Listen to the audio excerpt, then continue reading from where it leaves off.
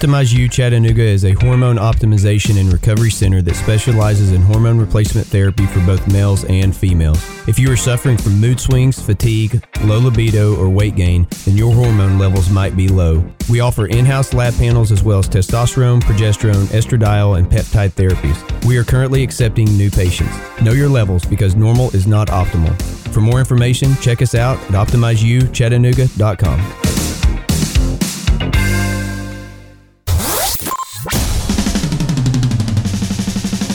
Welcome to Optimized Health. This is a podcast about empowering you to live a life of optimal health. Here are your hosts, Josh Porter, owner of Optimize You Chattanooga, and Mandy Livingston, general manager of Optimize You Chattanooga. All right, guys, welcome back to the show. Thanks for joining us with Optimized Health. I am your host, Josh Porter, along with co-host, co-anchor, Mandy Livingston. Co-anchor. My gal pal. Yeah. I got to say this. My wife thinks you're the best part of the show. I love your wife. So she said the other day, she said, there may have been, one of the episodes where you weren't here, she's like, I'm not listening to it. Because Mandy's not on She's it. like, Mandy always brings stuff like the fact, well, let me tell you this. We were at J. Alexander's the other day, and some dish had broccoli in it, and she goes, I'm not eating broccoli. Mandy says it gives her gas. I absolutely love Laura Porter. Porter, God. Yeah, we'll call her Porter. This is my after infusion. Yeah. Like Lulu Land. You've been down for a hot minute. I've been down for a week. Yeah, and you've got some big things coming up with a wedding for your daughter. And we've got some big things coming up. We've not announced it. We need to talk about it. I know. This episode we're gonna do a few things. One of the things that I think I want to start incorporating, not always, but as time allows, and just as we start to see some current events, I'm gonna start bringing up some topics. So today, for example, something that is fairly new is the fact that the FDA has stepped in and banned some peptides from compounding pharmacies. So we're going to talk about that. Okay. I'm going to talk a little bit more about some of the weight loss drugs, and there's been some controversy about those. And then we're going to talk about some testosterone and secondary erythrocytosis. So, okay.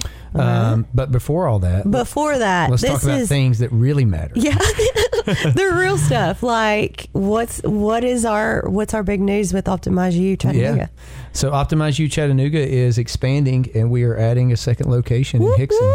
I'm so excited about that. You have been a pretty key, critical part of that, considering you do all the work over there. I've got blood, sweat, and tears over there. Literal blood, sweat, and tears. I feel like it's my home. Like I feel like I live there. I feel like it is your home when I walk in. Like you've really kind of made it homey. Oh, good. That's a good thing. Okay, good. I thought like because you left your crap everywhere. Yeah, that too. You clean up after yourself pretty well. I try to anyway. That's probably your husband doing that. But no, seriously, you guys have been over there a lot. I mean, Robbie's been over there a lot. Yeah. His engineer brain is helping tremendously with making sure everything is symmetrical and balanced and level. Oh, yeah, absolutely. If you and I put things together, it'd be all cattywampus and sideways. That's what I said. I said, can't you just like stand with one hip out and your head sideways and it'd look normal? And he's like, I don't think so. No. So tell everybody where it is, location-wise. All right. We're at 5241. Highway 153, Suite 121. We're literally next door to Penn Station, which for those of us who are trying to be optimal is not optimal. Yeah. Because we're in between a liquor store and Penn Station. For now. Right, for now, because the liquor store's leaving. Yeah. But it's going next to Crunch Fitness, which is even better, right? I'm just like, in case you get out and you're like, dang, I need hydration. Yeah. Let's go get some whiskey. Yeah. I worked out hard today. I'm going to go vodka. Ed Jones will appreciate that. I know, right? He'll be able to get some tequila right beside his favorite gym in town. Exactly. But yeah, so super excited about that. And it is probably, wouldn't you say, at least double what we have now at Vance Road, which Vance Road is not going away. No, that's right. We're going to literally have two locations to serve it, each side of the bridge. Of the river. Let me talk about that because I do want people to understand that. So I've heavily value Vance Road's location. Mm-hmm. I think the partnerships that we've built through Nutrition World and so many other people in this and I think it's just it serves a different community, right? Sure. But as we have grown, it used to be when we first started, it was provider was the limiting factor. And then we would expand. And that can still be a little bit of a problem. But now it's like we don't have anywhere to put any other staff member. My general manager does not have an office. So that's an example. And so just trying to be creative with that. And, we'd entertained satellite clinics. We tried that in the past, but that never really worked because you didn't have your own staff to provide there, right? So you had to kind of take away from your main staff, and that was always an issue. And so, the thing, so yes, the Vance Road location staying, it is the OG. It's like the original Chick-fil-A. Yes. It ain't going nowhere. It may not be the fanciest place, but it ain't going anywhere. No. And most of us, let me say this, the providers will be rotating. Yes. Right. So our staff, nurses will be, Valerie will still stay at one, and we've hired another nurse to take over the other location. Kaylee for now is going to be at Vance Road. So most of the staff will be consistent at one location or the other, but myself and Laura Chastain will be kind of rotating back and forth as we kind of, grow and get it all set up. Or until you guys have completely overdone it on Penn Station. You can't come back because you need a break. I do like some Penn Station. I know. I roll in there and I think they like, here's a lady next door causing all that noise. It's that Italian club. It gets me every time. Daggone. It's so good. I know, right? So yeah, that's some big news. We will have recovery services. Yeah, let's talk about that. So we just got a new cold plunge for that one. Stinking excited about this, and it's bougie. It is pretty bougie. So we were limited again from a space standpoint of having all the modalities we wanted, and the cold plunge that we have at our current location just fit the space, right? Yes. And so, and this actually wasn't even out, but now there's a new cold plunge called the Chili Goat, which cracks me up. That name just cracks me up. You kept saying that to me the other day, and literally I was thinking chili, like you eat, and a goat, and I'm like, why do these two? What are you talking about? I don't know. Other than Billy Goat, maybe. Maybe I don't know. But it's endorsed by Michael Phelps, so it's obviously pretty bougie. Got a big, it looks great too. Label. And the benefit is too, it's a little easier to get in. It's got some the way you sit down in plate, I guess maybe. Yeah, I don't know what you would call it. Anti-fall. Not skid marks, but no. And if that happens, you're cleaning it yourself. Yeah, we do have to sanitize that thing, so please. But aesthetically, it just looks cleaner, looks better. So I'm really excited about that. We haven't pulled the trigger on a sauna yet, but we haven't found the right one. Yeah, but we want a larger one. The one we have now is kind of a tight space. You kind of have to go in sideways, and it looks like a chicken coop at an angle. Yeah, but it fits the space. Yeah, and it gets the job done.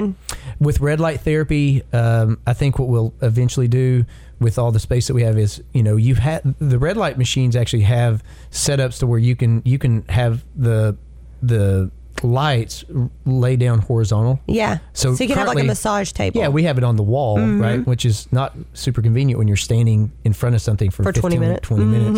So this will be nice to where we can actually have a room just dedicated to red light. I couldn't be more excited about it. And it was just the right time, right opportunity. It didn't feel like we, pushed our way through this. Yeah. I mean, I was telling Clint Powell the other day that I think we sat on this for 3 weeks once we kind of looked at it, just because we didn't want to make the wrong decision. And so I think that, I think we both feel like this is going to be fine. I think it's going to be amazing, truly. So yeah, pretty excited about that. We're hoping, can I say a date? Not a date, but a-ish, like time of month. Before the end of the year. Yeah, there you go. All right. Yeah, because then you're going to give me anxiety. I'm going to pass out when you're not going to have me for the show. We'll be open, guys, well before the end of the year. That's Mandy being conservative. No pressure. I think we're getting pretty close. Yeah, I do too. I do too. Anything else that, as far as like local news, anything we got going on here? So on November the 11th, there's a holistic health fair at Nutrition World. And we are actually going to have our office open on the Vance Road office as an open house style. So we're kind of tagging along as like the little kid brother or sister. Could be both of us being brother and sister. That's right. With the holistic health fair with Nutrition World. So if you guys are out and about in the Lee Highway area on the 11th from 10 to 3. Come in, visit the fair, and then come downstairs and visit our office, especially if you haven't seen our office. And then you can kind of know what we do and, what to expect, especially moving into the Hickson area. Yeah. No, that's a great idea. Thanks for putting that together. Yeah. And to Nutrition World for letting us do that. Oh, yes. Thank you. They didn't have to let us have an open house. So the fact that they were willing to allow us to do that is just kind of speaks to their commitment to us and their partnership. But yeah, November 11th. Mm-hmm. I think that's pretty much it. Yeah. Yeah. That's the most upcoming that we've got going on. We are, one of the things that we're talking about today, I'm actually presenting on in Nashville in about a week and a half. So I'm excited about that. Maybe we'll post some stuff online from that conference. Okay. So this doesn't really have anything to do with optimized health. However, I've just got to bring this up and I want to get your opinion. By the way, guys, we've not talked about any of this stuff together. So we just kind of just run this, we just go off the... I'm not going to say I'm sorry for whatever comes to my brain and out of my mouth. This is not necessarily an inappropriate topic, but I just want to know if anybody else feels as frustrated about this as I do. So this past weekend, I had to take my kids to the mall. Never a good idea anyway. As many kids as I've got. So you're going into multiple stores and all this, right? And they all go different directions. Yeah. So we ended up buying something from 3 different places. Okay. Every store I went into, when I would have that transaction, would ask me this question: would you like to round up to the nearest dollar for fill in the blank for the charity? Oh, really? Do you get this a lot? So there are certain stores that do that, but not every. Yeah. Was it a clothing store? Yeah. I mean, interesting. Never a clothing store. I think it was Dick's, Buckle, Aerie. Oh, yeah. Okay. So were they all 3 the same charity? I don't remember. They were different charities. But it's usually fast food. Fast food is. Or like coffee or I think something like that. I feel like 75% of the places I go to do business as a consumer is asking me as the consumer to give them money to give to someone else. And what irks me, I think, is the fact that as a business owner, right, you know what profit margins are. Let's just be honest. And I can tell you right now, all of those companies I transactioned with this past weekend make a lot more money profit-wise than we do. And yet they want us to give it. They want us to, like, it drives me crazy. It's like this easy way to just cost shift something to the consumer. And I'm like, why don't you give millions of your profits away to whatever charity? If you want to support this charity, you support it. Yeah. Anyway. Yeah. I get it. No, I get it. I was telling somebody the other day in the office, we were talking about this, and I'm like, it would literally be like, hey, this is my price on this. However, for an extra $1 every single, transaction, I'm going to donate it to whatever, and I'm like, it just doesn't come across. It was a great concept. I just feel like it's a little overdone. Well, and then my next thought process goes to, okay, so do you give it to them every time I give it to you, or are you holding it in an account and collecting the interest off of it as well? Right. Well, the other thing so did you just get free money for absolutely no reason? I think the other thing is this is really getting deep here, but some people it makes you feel better about yourself when you say, yeah, that's my form of giving. When in reality, you're probably not doing a whole lot, right? Strategic giving, in my opinion, is much better. Of like, I'm going to support this particular cause, but it's just this easy way. It's kind of like the guy on the side of the road who's like, hey, I'm hungry. Here's $1. I feel like I did something for myself. Yeah. I just feel like their companies are playing off that. Personally, I just feel like they're really manipulating for sure people to get an extra 20 cents every time they do a transaction. No, I get it. All right. So let's talk about peptides. Okay. So kind of one of my favorite subjects. So this is interesting because literally on my way over here, a patient of mine texts me and says, hey, can you give me a list of the peptides you guys offer? And I responded, well, that's easy because there's only 2. Because recently the FDA came in and said, and we kind of knew that this was coming. But end of September, they basically banned compounding pharmacies from producing peptides that are not FDA approved. Okay. And they did it based off of the fact that there's no long-term data, so on and so forth, right? Sure. So they changed the category. But what practically that looks like, because a lot of people know these peptides by name, would be ipamorelin, CJC 1295, which is a growth hormone peptide, butamorin, which is another growth hormone peptide. Melanotan is no longer available through a compounding pharmacy. Did you just see my face? I know. That's one of my OGs. Mm-hmm. That's not good. Not good. BPC 157. That's another one. Is another one that a lot of people like. It is no longer available. That's fantastic for recovery of muscles. Right. And so I understand, right? You always got to let me look at the other side of the coin here. Mm-hmm. And I do think that we should be rigorous about our research. I mean, I'm a huge believer in that. I think the problem I have is it almost always feels like Big Pharma is just stepping on any creative ideas that does not benefit them, right? And they control. No one can have anything else. That's right. They control the narrative. They control the narrative because, if you go back and look at who spends the most money in lobbyists and things like that, it's always Big Pharma. Yeah. And so it feels a little dirty is the best way. And it seems as though there's just no conversation moving forward. Again, I get it from an FDA approval. You got to stay within your, the box. So I'm not discounting the fact that there needs to be more rigorous data. It just feels like they're going about it a pretty, evil way, in my opinion.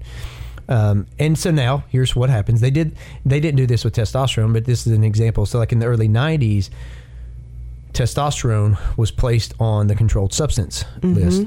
And in an effort, so to speak, for testosterone to not be that readily available, right? Well, guess what happened? It went to the underground, right? People still use it. And that's what's going to happen. I'm just telling you. People are still going to use this stuff. They're still going to go to, Blue Sky. They're still going to go to Peptide Sciences. They're going to order this stuff from China. I should have said that like Trump. China. But can't do it like you can. But they're gonna do it. They're gonna get it. They're gonna get it, and then they're gonna inject themselves with stuff that's for research purposes only. And so anyway, again, I'm kind of interested. There's a Peptide Sciences, or no, what is Seeds Peptide Research Institute? Dr. Seeds is an orthopedic surgeon who actually has, he does conferences on peptides. So it's kind of interesting. I've been looking to see if they've issued anything, which I have not seen that. But it's definitely there. So unfortunately, peptides that are not FDA approved are just really not available. Things that are peptides that some people don't even know this, semaglutide is a peptide as an example. Samorelin is a peptide that's a growth hormone peptide, which is pretty much what I've used historically anyway. But those are still available. But yeah, it's unfortunate to think that that's kind of where we've gotten. Well, and would it not be, but I don't know, maybe not, I don't know. But would it not be better to monitor what it is and where it's going, as opposed to, like you said, they're going to go get it anyway. It's like telling your kid they can't have chocolate, and they're going to go to the neighbors, and maybe they're allergic to nuts, and then they're going to go to the neighbors and get a Snickers bar. Yeah. Because, you know what I mean? They're going to get it. Yeah. They're going to get it. They're going to get it. And it's just another example of, compounding pharmacies are so, I would say, mistreated. I don't have any stakes in a compounding pharmacy, so I'm not saying this from a financial standpoint. I just think they're picked on. Yeah. Right? I think the last time I looked, they account for less than 1% of all prescriptions in the United States. So it's not like a huge margin, right? They ain't stealing that much from people. Right. There's a lot of left there to share. So, but it's just, you see it all the time where they are trying to restrict some medication through which a compounding pharmacy could, potentially, be profitable and things like that. Yeah. Again, there's always a balance. I'll use the semaglutide and tirzepatide model here recently. Let's see. Let me pull this up. I want to say in August, Eli Lilly, which is Mounjaro's company, started, has sued Pitching a fit. Yeah, they sued several pharmacies. They sued several clinics. Mm-hmm. Now they were going after compounding pharmacies. What you mean, correct, right? Yeah. Based off the fact that they're, kind of stealing their, idea, their medication. Even though currently, to my knowledge, those medications, semaglutide, tirzepatide, are still on the FDA short list, which means compounding pharmacies have a right to make that when it's kind of a supply-demand issue.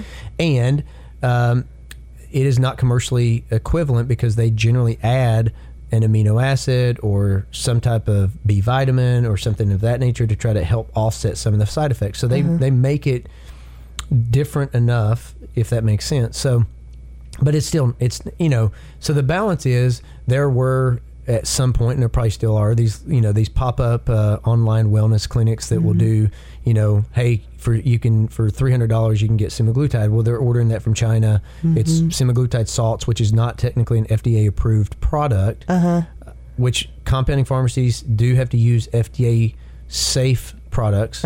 So you can take different compounds and put it together as long as it's on the... They're all FDA safe. All of the yes. And if it's not, then you don't need to use it, right? Sure. So that was an example of semaglutide several months ago, and the problem is that hits the media. The media runs with it.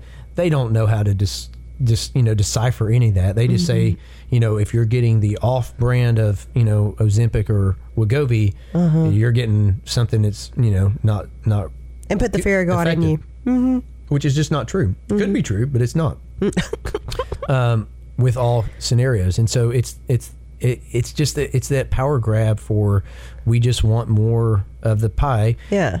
Again, if I'm Eli Lilly, I kind of get it. I invested millions of dollars to study that medication. Yeah. Now somebody else is profiting off of it. Well, I got an idea. Don't charge $2,500 for the medication. Don't be so freaking grabby. Right. So how about you make it affordable?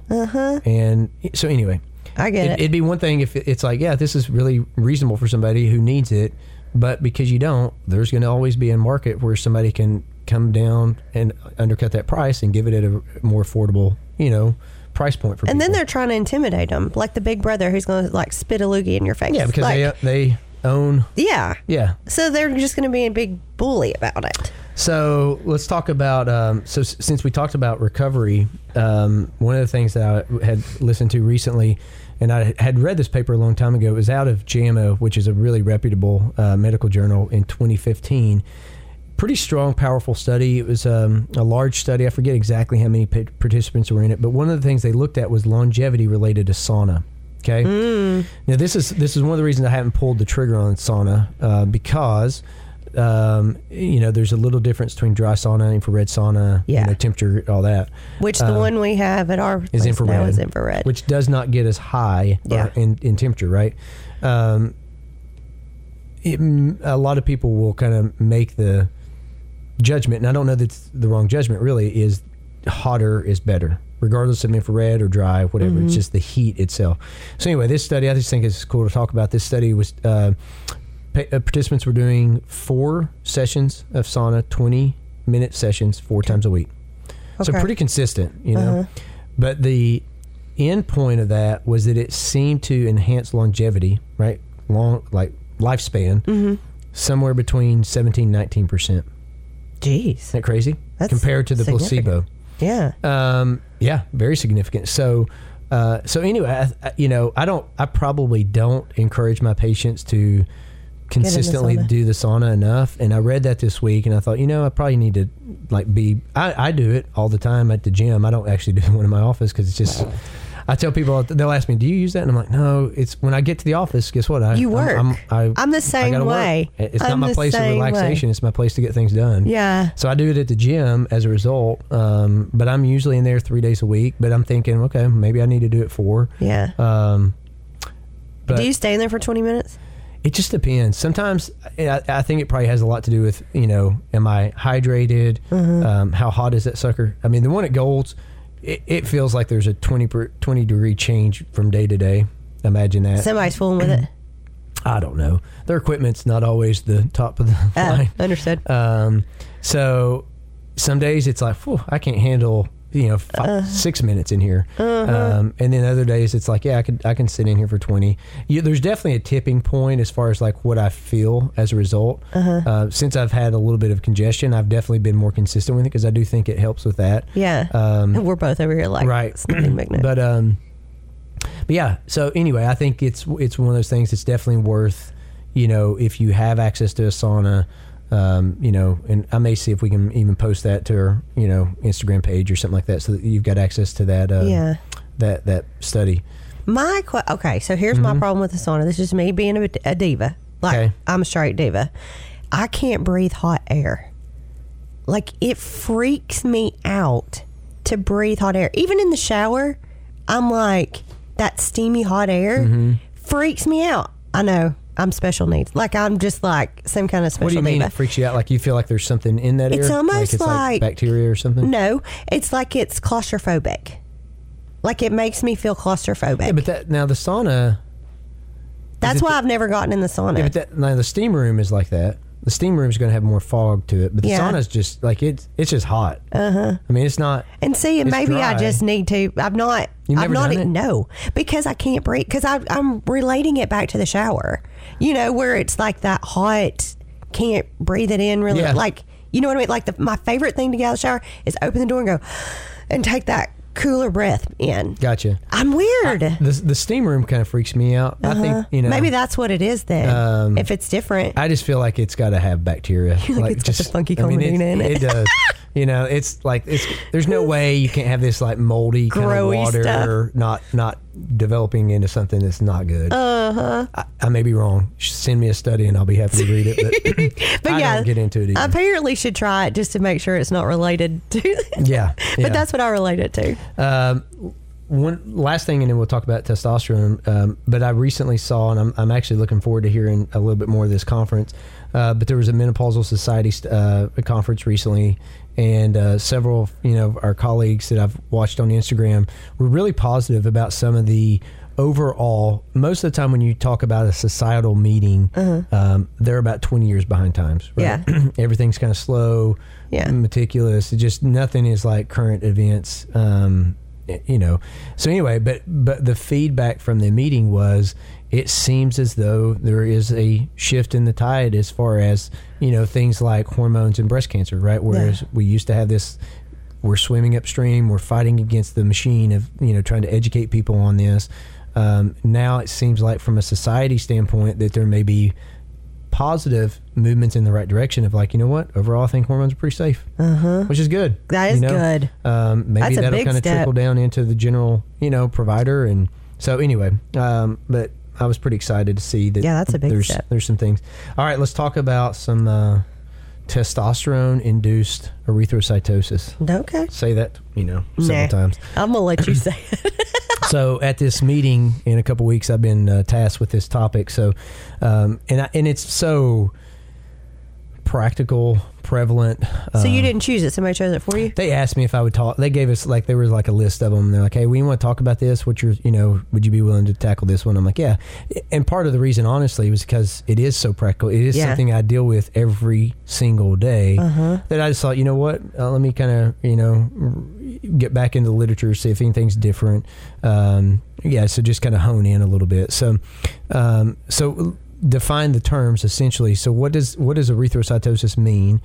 Because one of the things that is a sticking point is misinterpreting, misrepresenting. Because you'll hear a lot of people say, "Well, you've got polycythemia." Okay, polycythemia and erythrocytosis are two very different things. Now, polycythemia as a whole is kind of like the umbrella, and erythrocytosis could be under it. Now, you're going to explain this to me like I'm a 6-year-old. Okay. But erythrocytosis means an increase in red blood cells. Okay. As a result of that, it's going to increase hemoglobin hematocrit, okay? Right. Which is concentration levels, plasma levels, things like that. And that looks at, as far as like the density, if you will.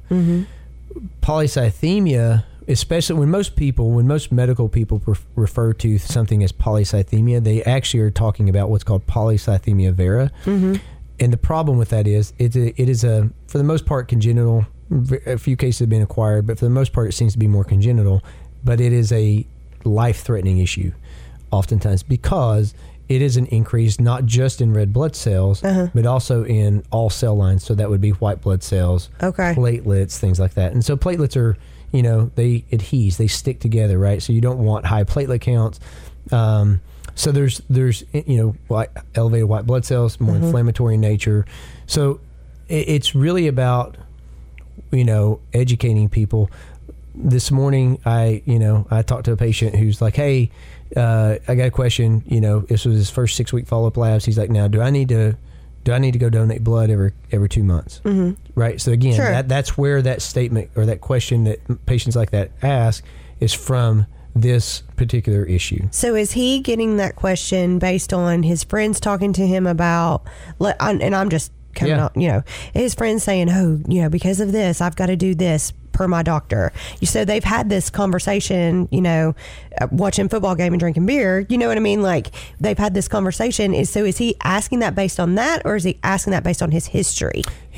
Most people are typically asking it from bro science. Okay. So they've either started with testosterone, black market, or they've got a buddy who's been on testosterone who works out at the gym, or they read something. And so they just it's similar to that is a very common question. Estrogen blockers, another one we'll talk about that's another big one. But a lot of that comes from just a various places. It can be from your physician provider. There are people who do that, but a lot of times it'll come from these other online resources. Sure. Okay.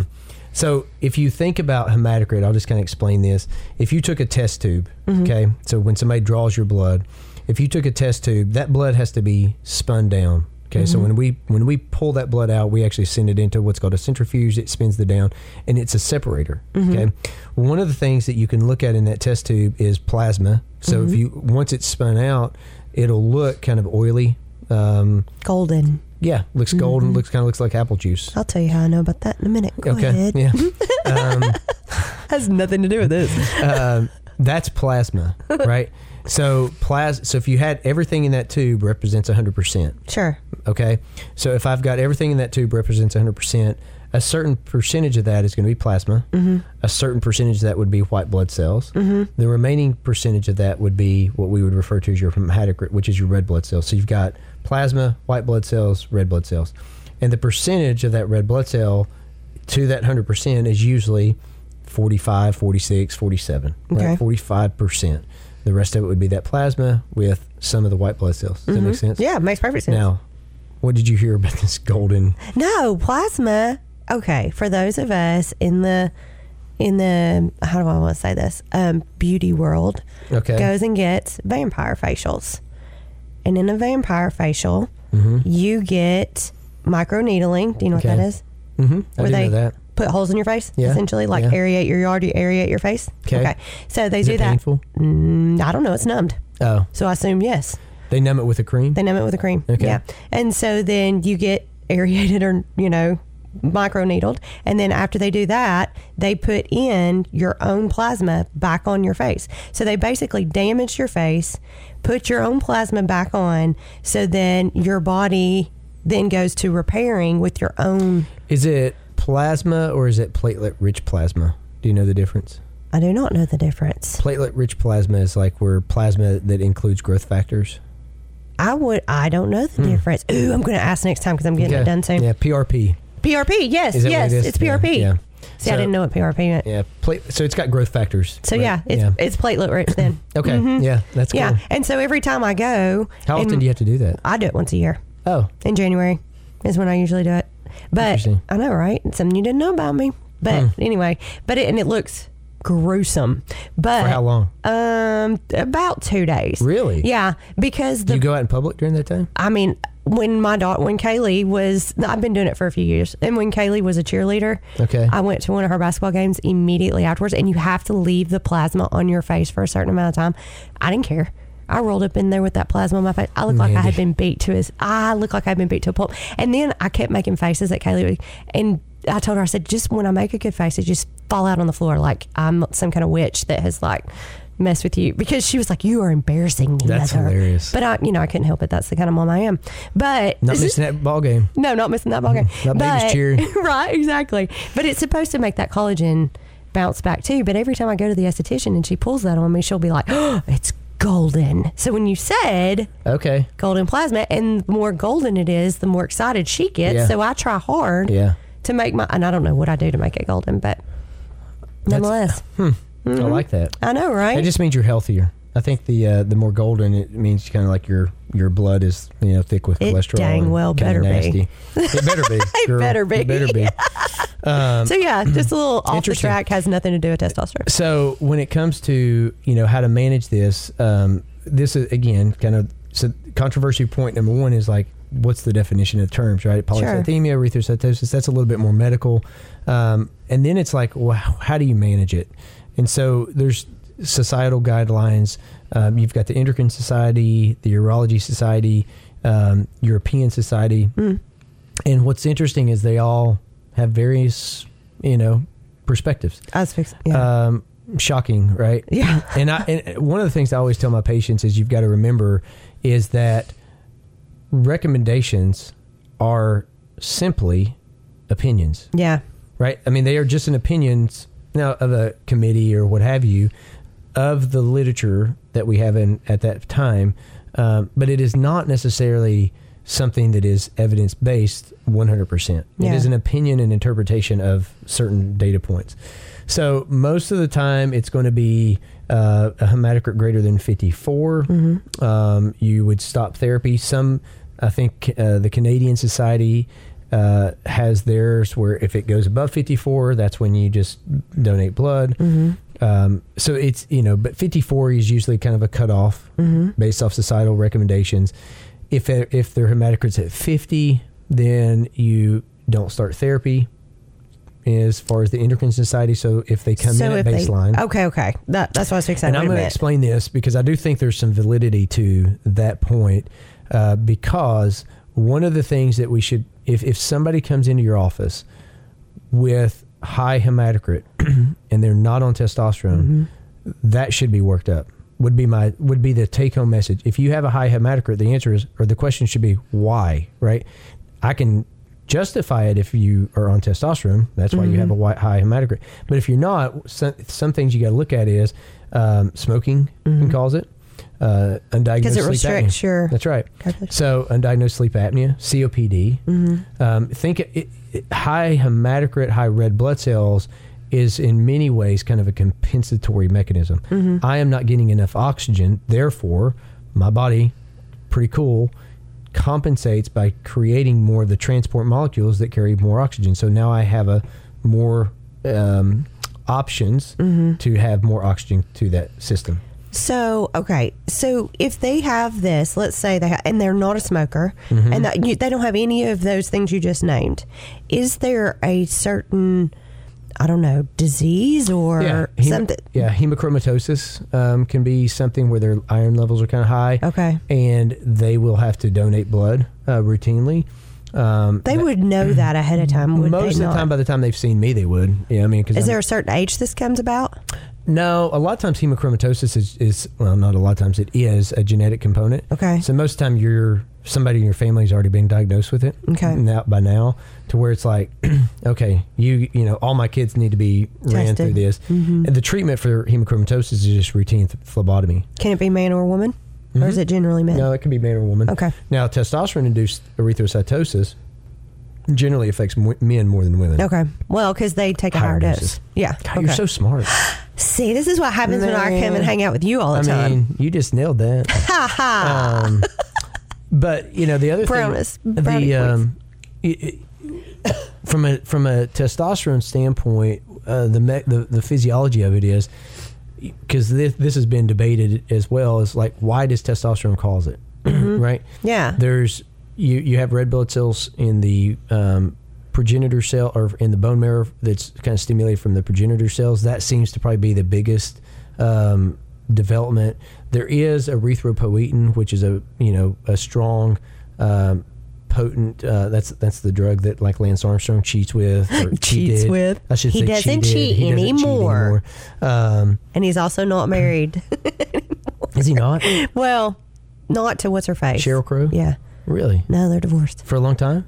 Yeah, for a hot minute, for sure. Look at us gossiping. I know. We just went, I'm sorry. He Went lives in straight into Colorado. I gossip. did watch that documentary. I did too. He's got a potty mouth.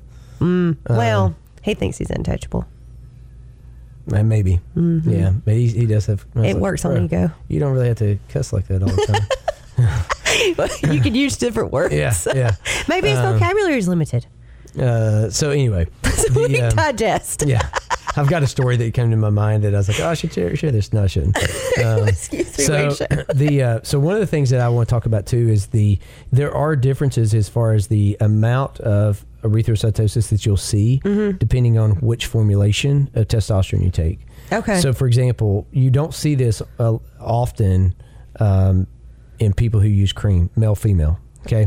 So you don't see. Okay. So if you use a cream-based testosterone, Why?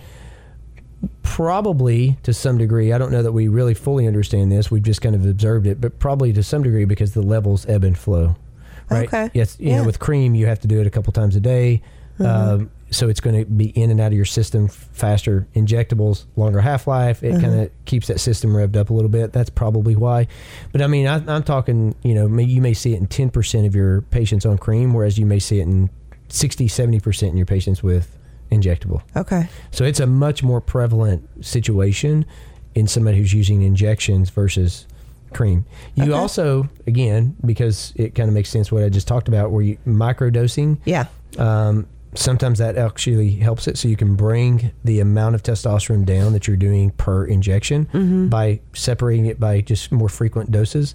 So the more level you are, the less likely, in terms of testosterone, peaks and valleys. You the can more typically level that off a little bit, and then you can also see, people who are dehydrated, so people who have a lot of cardiovascular activity. If I'm a runner, I may be able to handle testosterone at a certain level that somebody who's not a runner would start to have erythrocytosis. Well, look, I am this past year when I was prepping this past year for the last show that I was in. Matt Davis, I'm telling you, I'm losing my mind. Matt Davis, my trainer, he had me start putting salt in my water. I'm never going back. Like, I have felt so much better. Do you use Himalayan pink salt? How much water or salt do you put in there? It's a stupid, ridiculous. Well, you see my cup. Like, my cup is 32 ounces. Yeah, it's well, that's 52, I think. But anyway, it's like I put like a fourth of a teaspoon in per cup, per time I make that cup. Every time you drink it. Every single time. And you like the taste of it too? The taste, you get used to it. Like, you build a tolerance where it like doesn't seem so like, dear Lord, I have salt in my water, but I will never go back. No, water tastes weird without salt. Without salt. Now my sister does it too. And now my brother-in-law does it too. I know. They talked to me about it. Yeah. Look what I'm doing to them. Yeah, I know. They literally talked to me about it today. I was like that. When they said it, I was like, Mandy's been talking to him. Mandy's been in there. I sure did. I was like, I know who's. But I'm telling you, I do not. My skin is different. It's not as ashy. Like, I get places where I got super dry skin, stuff like that. So the hydration portion that just came with doing that one specific thing is incredible. That's crazy. I'm gonna do it. I'll give you some feedback. Okay. Start little and go big. Thanks, Mandy and Matt. I'll let you know. Start little and go big. Yeah. Like, start with a little bit of salt. Okay. And then go bigger. No, I go big or go home. Then you'll be like, dear Lord, this is disgusting. I'm drinking the sea. Yeah. Listen, my wife makes some of the god-awfulest concoctions for water. Lemon water with apple cider vinegar. Oh, I can't with apple cider with a little bit of ginger. And what's the worst is, like, she'll leave these cups sitting around the house, and I will just grab it and take a drink. And that's what you get for doing that, first of all. And it's never, like, about the time I get used to, oh, she's doing this, and I've kind of built up a tolerance. She changes it on me. She changes the whole thing, and it's a completely different concoction. And it's like, I just started kind of liking the one you had now. And she'll be like, well, I just read that, I got to put this in it. I think the most recent one, she's got molasses. And I'm like, molasses? I don't like molasses. She's training for a marathon, so she's trying to incorporate She's a superhuman. So I think that's why she added these molasses. I don't like molasses. So. Has she ever done a ginger poultice? I have no idea. It sounds vulgar. It pulls. It is not. It pulls like if you have joints that are inflamed. Okay. You literally scrape off ginger. Yeah. Shred it into as fine as you can. Put it into a cheesecloth. Okay. Put it on that area for like 30 minutes, and it heats up and you keep it on there until you can't stand it anymore. It gets hot. And it gets hot. And then once you take it off, what's causing the heat? I don't know. It sounds like a wives' tale.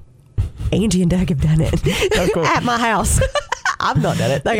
But he was complaining about his elbow hurting. And I was like, Angie, put this on him. So we used him as a test monkey. And he was like, oh my God, can I take this off now? It's so hot. Feels like it's burning my skin. And it's not. I got it from Barbara O'Neill. And it's not. But he took it off and he was like, seriously? I mean, ginger's kind of spicy, so maybe that's what it is, huh? Okay. Yeah. Well, joints. Yeah, all right. Put it in your hip. Now, if you were going to come out and tell me to go dig up a hole and put some bacon in the ground, have you heard that one? No. Oh my gosh, I don't even remember what it takes away, but I remember somebody tell me that, their grandmother told them to go outside and dig up a hole and put some bacon in it, and it'll get rid of something. So Rob not now, but when he was a kid, his grandmother would put onion in his socks. Yeah. To pull out the cold. Pull that stuff out of there. Mm-hmm. Yeah. And they would turn the color. That's disgusting. My mother, sorry, we've really digressed, but I'll tell this one thing. We used to call it the secret swipe. My mom, when we were sick, would take Vicks Vapor Rub, which is great. Yeah. Kind of opens you up, Yeah, I'm a fan. And she'd come in and she'd, rub it on your chest. And then as she's walking out the door, she would take one last swipe and hit it across, like right underneath your nose. And it was like secret the swipe. worst. My brother and I would like start, pulling our head up. Because you knew what was coming. Yeah, because she was like, it's got to get close to that nostril, open it up. I mean, it'd light you on fire. If you're not careful, she's going to stick it in your eye. Yeah. She'll miss-swipe and get you in the eye. You don't mess with mama. She going to get you. But yeah, the secret swipe, we talk about that still. I make my kids do that now. I think though, honestly though, and in all seriousness, there are some things that are just home remedies. Yeah. That just work. That's right. Yeah. They just work. Salt in your water. It just works. Yeah. Like even if you're having a sugar craving, if you will take and drink salt water, you'll find out if the craving is real. Or if you're just brain you're needed something. From a science standpoint, the N of one, meaning you are the study, is kind of powerful, right? You can only use yourself, but I think that's actually in a lot of different realms fine to do. You know? How does it make you feel? So anyway, so one last thing I'll talk about is, so if you kind of think about this again from a practical standpoint, the question is not, does testosterone cause increase hemoglobin, increase hematocrit, increase red blood cells in majority of patients? Yeah. That answer is yes. I don't think anybody can really question that from the science. The real question is, does that cause harm? And it goes back to maybe not. And I think you have to use clinical acumen. I don't like the idea of every single person who is on testosterone should phlebotomize every 60 days. Yeah. For something that I don't think we see in the literature that is harmful. Just do to it everybody. Don't do it for the sake of doing it. Right. So because when you look at the data of when they have looked at testosterone induced side effects, and most of the time when you're going to correlate some kind of increased red blood cells, it's going to be cardiovascular in nature. Sure. Okay.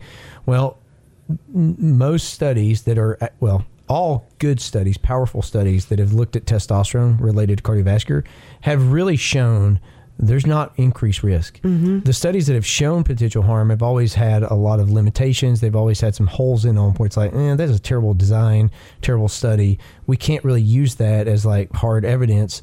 So, but that's something that people base a lot of their decisions off of was, I thought, testosterone caused cardiovascular events. Sure. Which again is going back to this idea of erythrocytosis. So here's where the take home is. What would I tell somebody who's kind of interested in being aware of this? If you've got a hematocrit level that starts to rise probably above 15% of your baseline, that's probably a sign of like, let's kind of see what's going on there.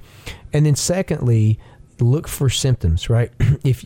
I like a lot of my patients to pay attention to their blood pressure. If my blood pressure's trending up, it really kind of out of nowhere, or if I'm starting to complain of maybe some headaches, or maybe I'm complaining of fatigue, right? I felt great, now I don't. And it was like, well, that's kind of weird. Where did that come from?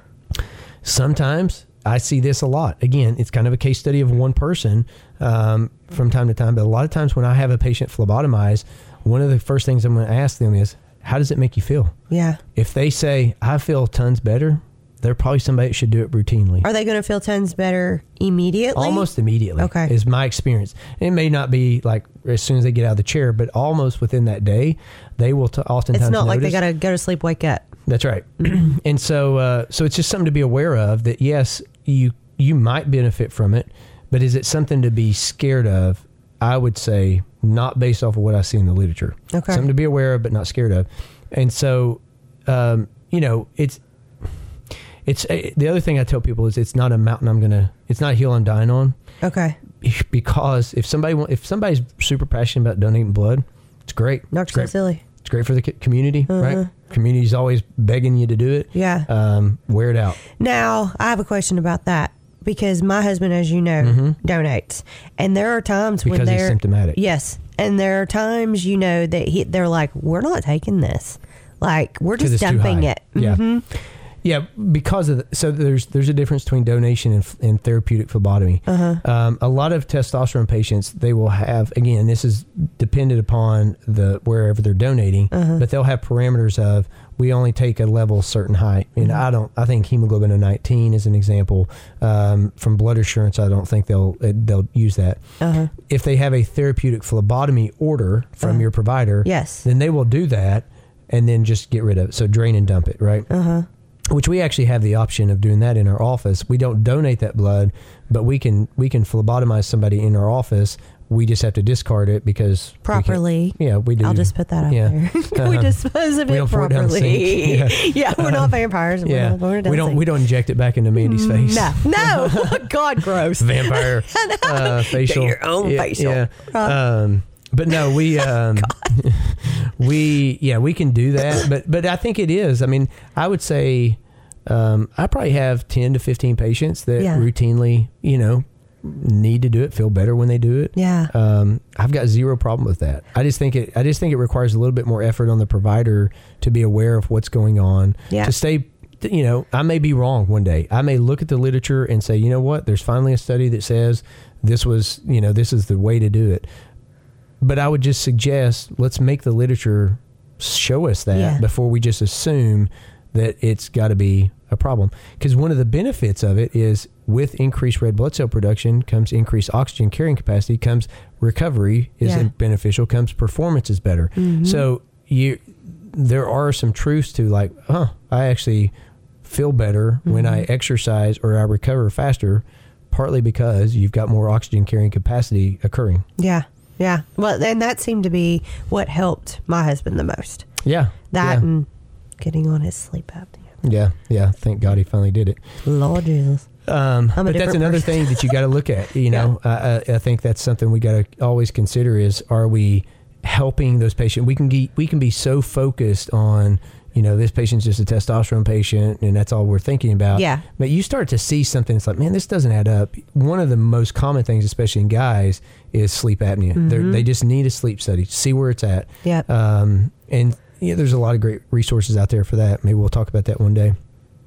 All right, I think that's it. Yeah. We've gone long enough. I think one of the biggest takeaways, though, that you said, I just want to put this out there, is that you said baseline over and over and over again. Yeah. So if there's someone out there who has not gotten a full panel of blood work just simply for a baseline, we highly encourage that. That does not mean that you have to be put on any kind of therapy or prescriptions or whatever, just for your own knowledge to know where you are, how you feel at that point in time, because that's all it is a snapshot in time. That's the best way to that's a great way to start taking ownership of your health. Absolutely. Right? Which is what we're all about, is how do you as a patient, as an individual, take ownership. Don't expect it to come from your provider, from myself, from anybody. You've got to take ownership and you've got to look at those things. And I think you're right on. Yeah, so so that's your takeaway for today. If you guys have an action plan. That's the general manager. There's my GM right there. You can find us on Instagram, Optimize You Chat. You can't find me there, but you can also find us at Optimize Health Chat, and then Facebook the same. You can find us on all the major platforms for podcasting, Spotify podcast, and Our website. Apple podcast, and our website, which is optimizedhealthnow.com. I've almost forgotten some of that stuff. I'm so proud of you. I know, right? Until next time. You've been listening to another episode of Optimized Health with Josh Porter and Mandy Livingston. For more information and past shows, go to our website, optimizedhealthnow.com. Thank you for listening. Hi, I'm Mandy Livingston from Your Home Radio on 98.1 The Lake. Attention all ladies, listen up. Are you feeling tired, loss of energy, weight gain, or low sex drive? Then your hormone levels might be low. I've got the solution for you. Optimize You Chattanooga is a hormone optimization center that specializes in hormone replacement therapy. They changed my life and they can change yours. Find them online at optimizeyouchattanooga.com.